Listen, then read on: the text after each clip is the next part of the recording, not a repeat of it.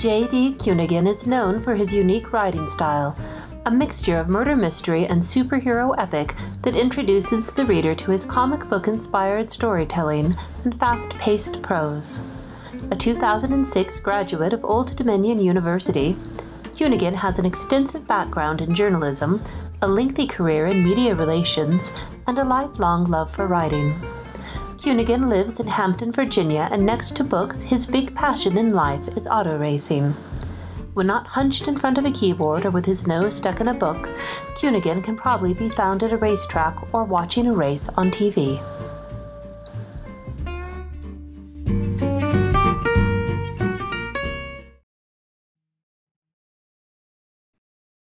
JD, what made you want to live a more creative life? As far back as I can remember, I've always been creative. Even before I started writing, I was spending so much of my spare time just doodling on any piece of paper I could find, drawing on anything I could find. The art hasn't been quite as good to me the older I've gotten, probably because I made the mistake of wanting to study art when I was in college, but I didn't go to an art school. So 2 years into college, I decided art really wasn't for me anymore. But even going as far back as middle school, I've always written stories and created my own characters. And it just got to the point where writing and creative became such a part of me that I'm at the point now where if I stopped writing, I really wouldn't know what to do with myself. Writing and being a writer is so much of my own personal identity that if you take that away from me, I'm not really sure who or what I am. Do you plan your projects in detail or go with the flow? And why did you make that your process? I do a little bit of both. When I first started writing for publication, I was very much a pantser. I would have a very thin idea of what I wanted, as in, this book will be about X. And then I would just write from there. But as I got deeper and deeper into the Jill Anderson series, my murder mystery superhero thriller series, it became very apparent to me that in order to keep continuity in check and making sure I wasn't contradicting myself from one book to the next, I had to have some semblance of a plan going in. I've never been a big outliner because every time I would try to outline a book, it would take the fun out of writing said book. It felt very much paint by numbers. You go from point A to point B to point C to point D. And that took a lot of the fun and the spontaneity out of writing. But once I realized I couldn't just fly by the seat of my pants anymore, I discovered a book written by Libby Hawker called Take Off Your Pants. It's a book tailored to getting pantsers to outline. And it was an outlining process that gave me a roadmap for where I wanted my story to go. But it still left me enough wiggle room so that if the story took me in a direction I wasn't expecting, or a character made a decision that I wasn't planning on them making, I wasn't completely lost, and the story was still salvageable. So I'm at the point now where I give myself a little bit of a roadmap going in, but I leave myself some wiggle room just in case, I happen to be in the forest and I take a wrong turn, or I see something shiny over to the left and I take a little bit of a detour. Do you currently have another job, and what are the pluses and minuses about that? I do have a day job. I'm actually doing this interview on my way home from said day job, and it's good. It's good in the sense that it pays me well enough that it allows me to invest in my writing career. I don't have to put projects off because I can't afford, to hire a cover artist or to pay an editor or something like that. I can pay all the bills I need to pay, and I can make the investments I need to make in my creative work. It's also good in the sense that my writing, my day job also involves writing. It's not a creative writing, but those are still the same mental and physical muscles that I would apply when I am doing my creative work. So it's good in that sense. Obviously, the one drawback is the amount of time that my day job takes up. Going into the office a couple days a week, working from, say 10 a.m. to 4 p.m., that is time that takes away from my creative work. But one of the silver linings of the pandemic is the fact that I'm not in the office as much as I normally would be. So I do have more time to devote to my creative work than I would if things were normal and I was having to go in for the full hours Monday through Friday and all of that. But there are positives and drawbacks. I do think there are more positives than negatives, though. What is something no one else knows about you that you wish other people knew and appreciated? I wouldn't say nobody knows this about me, because if you follow me on Twitter, there is the warning signs, so to speak, are there.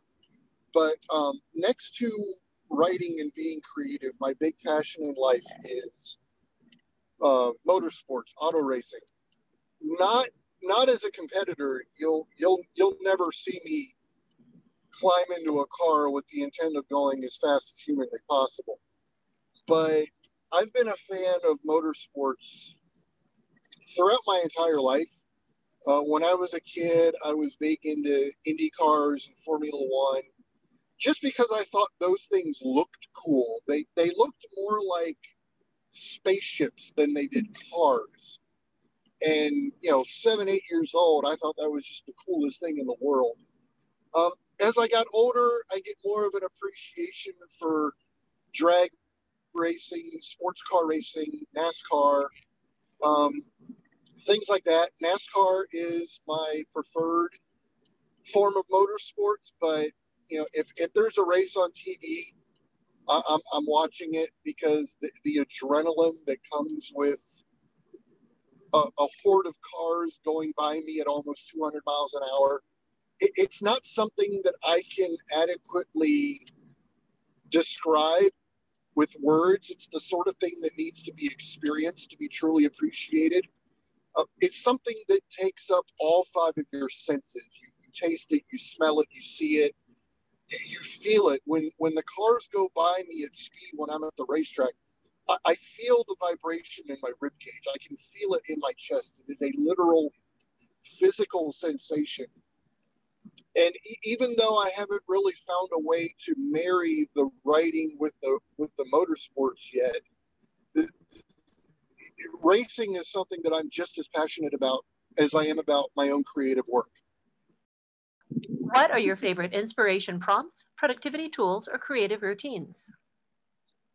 Not so much routines or prompts, but I've found that the more time I devote to reading, the better and more productive I become as a writer.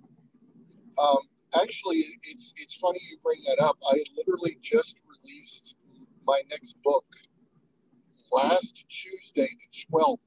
It's my first nonfiction book. It's called The Art of Reading, and it's where I make the argument for how important reading is as a tool for writing. And it's really based on, like I just said, the fact that the more I read, the more productive I am at the keyboard, and the better the stuff I write is. It's no coincidence that every time I'm struggling with my writing, it coincides with the fact that I'm not doing a whole lot of reading, whether it's I don't have time for it, I don't have the energy for it, I don't know what I want to read next, whatever it is. I find that even if I only sit down and read a chapter a day, say, for instance, I'm going into the office today, I take a book with me and I read a couple of chapters while I'm on my lunch break. Even doing that keeps the creative juices flowing to the point where when I get home at the end of the day, even if I'm tired or exhausted, I'm still able to put words down on the page. I'm still able to, my goal for today is write a chapter in this particular work in progress I'm doing. And it gives me the creative oomph to do that. I liken creativity to a bank account. in a certain way, which is whenever you make something creatively, whether you're a writer, you're an artist, or you're a photographer, you're making a withdrawal. And eventually, if all you're doing is making withdrawals, you run out of your creative reserves. So my argument is, as a writer, when I'm reading, I'm putting deposits back into that bank account. So you need to do both. You need to make deposits and withdrawals. To be your most successful as a writer, and I define success in this context as your most productive. When you're putting the most words on the page and when you're telling the stories you want to tell, rather than just letting them sit there and you're thinking about writing, but you're not actually doing it. So that was the impetus behind writing The Art of Reading, which just came out last Tuesday. I will have to put a link to that in the show notes. And I definitely agree. I don't make reading time. I know I'm in trouble with all sorts of things, and I'm cranky. And I prefer, I like to read in all sorts of different genres, not necessarily the ones I write in, because it's interesting to see what's going on in other things. I just finished something completely different for me. Southern Gothic debutante murder mysteries. Not something I really expected to pick up at the library, but I did, and they were really fun. It has nothing to do with what I write. I write science fiction, worlds away, but it was good to read something completely different. I find whether what I'm reading is similar to what I'm writing or not, I still get the benefits of it. I've been reading a lot of nonfiction lately. And that benefits me just as much as if I were reading something, that's in the genre that I typically write. I see a lot of people, and I see this a lot on social media. People try to make the argument that they can be a good and successful writer without reading because they've got it in their head they don't like to read or they don't want to put in the time or whatever. And I'm sure there's somebody out there who can show me that yes, they are a successful writer and they don't read, but I would think they're the exception rather than the rule. And just to tell people, I'm not alone in this argument. Stephen King, in his book On Writing, has that famous quote, if you don't have the time to read, you don't have the time or the tools to be a writer. And I figure somebody as prolific as Stephen King, take his sales out of the equation. Just take into account how productive he is, how often he writes, how many books he has. And I think somebody like him making that argument, I think that's the only argument that really needs to be made, quite frankly. What 3 things do you wish you had known earlier in your creative journey? Number 1, do not neglect the cover. Do not neglect the cover. Do not neglect the cover. When I first published Bounty back in 2015, my debut novel, the cover was the absolute last thing I did. I put it together using the CreateSpace pre-made cover module. It looked terrible. It had nothing to do with the book, and the launch of the book suffered for it. I wish I knew then what I know now as far as how important the cover is, because I think it would have saved me a lot of headache. But number 1 is definitely do not neglect the cover. Number 2 is have your marketing plan in place before the book comes out. This is another one of those things I wish I had known before I published Bounty. It has served me well in all of my subsequent book releases, but not having that knowledge before hitting publish on my first book was really, it really put me behind the 8 ball. And number 3 is to seek out the indie writing community beforehand. This is kind of in concert with item number 2. But really, one of the best things about being a part of the indie writing community has been just how willing everyone is to help you. Whether it's, I've got this great editor who doesn't charge an arm and a leg, or, oh, I like this cover you did for this book. Who did that cover? Just that community of people who are willing to help you and willing to support you, even if they don't buy your book. That support in that community is honestly one of the reasons I love being an indie author so much. And one of the reasons I'm really steadfast in sticking with the self-publishing model, even though the traditional model may be in some ways more lucrative and easier. Just having that community of self-published and independently published authors, I think, makes it more than worthwhile, no matter what struggles I may have from a marketing and sales standpoint with my work. I just love being a part of that community, and I wouldn't give it up for anything. What is the latest tool or resource you've discovered?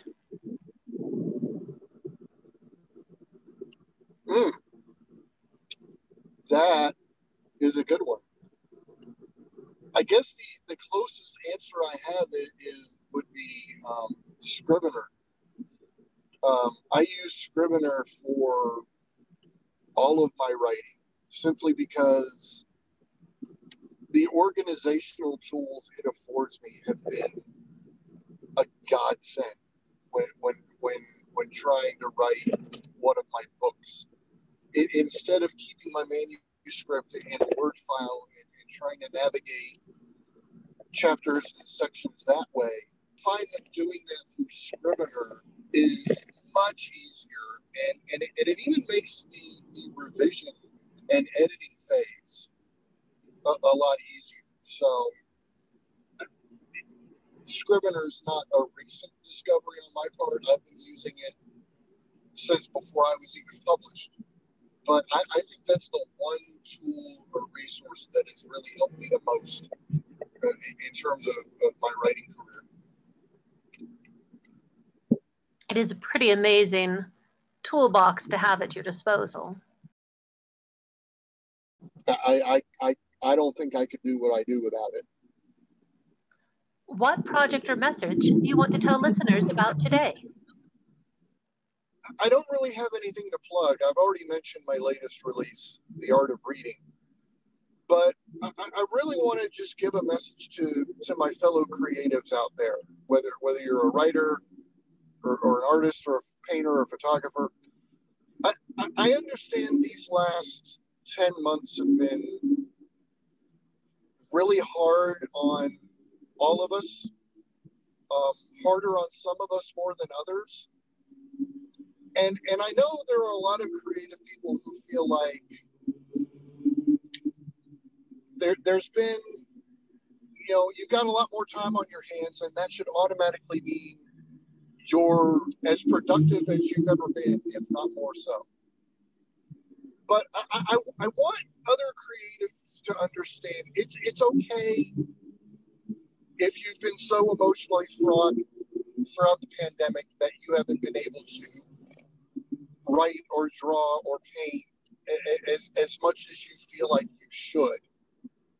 Just because you have the time to do something doesn't necessarily mean you have the energy to do it. And that's okay, because we're going through a very difficult time right now. All of us are. And it's okay if your response to that is to take some time away from your creative endeavors. And some people have responded to the pandemic by creating more. And if that's the way they deal with that, then that's great. But don't let that make you feel bad if you're not one of those people. If your response to the stress of the past 10 months has been to create less instead of more, that's perfectly valid, and that's okay. And that doesn't make you any less of a creative or any less of a person, because you're not using the time to create the way you feel like you should be. Different people respond to situations like this in different ways. And if you're finding yourself unable to clear your mind enough that you can create something, then that's fine and that's valid, and you shouldn't get down on yourself because of that. A lot of us have never dealt with anything like this before. And I consider myself one of the more fortunate ones because I am still employed. To this point, I don't know anybody personally who has been adversely affected by this virus, but even I have found times where it's been a struggle to write something on a given day, just because things have been so stressful. And it's okay to give yourself that space, to give yourself that time to process what it is we're going through, not just as a country, but throughout the world. And to react to that by creating less is just as valid as reacting to it by creating more. And I think we should all go easier on ourselves over the ways we individually handle what's going on right now. Because there's no playbook for this. There's no roadmap that tells you how to deal with being in lockdown for almost a year, for having your way of life and your daily routine upended for almost a year. There's no one right or wrong way to deal with it. We all deal with it in our own ways. So I just want everybody to be patient with yourself, be forgiving with yourself, and go easy on yourself. You don't have all the answers. I don't have all the answers. We're just getting through this as best we can. And if your way of doing that involves creating more, that's great. Keep doing what you're doing. But if your way of dealing with it means you just sit there and the words or the images aren't coming, that's okay too. Don't get down on yourself because of some rule that you made up for yourself. It's going to be okay. You're going to be okay. And there's going to come a day where we're going to be on the other side of this, and then you can create whatever it is you want to your heart's content, and we'll all be better off for it. I think these are good words to keep in mind as we are still trying to figure out when this is going to end.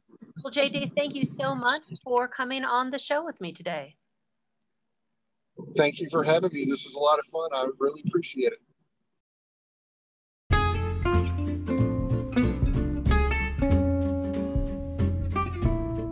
You've been listening to Pants On or Off, all about creators and the creative process. If you'd like to suggest a guest for a future show, please drop by ellenwynbooks.com/guests.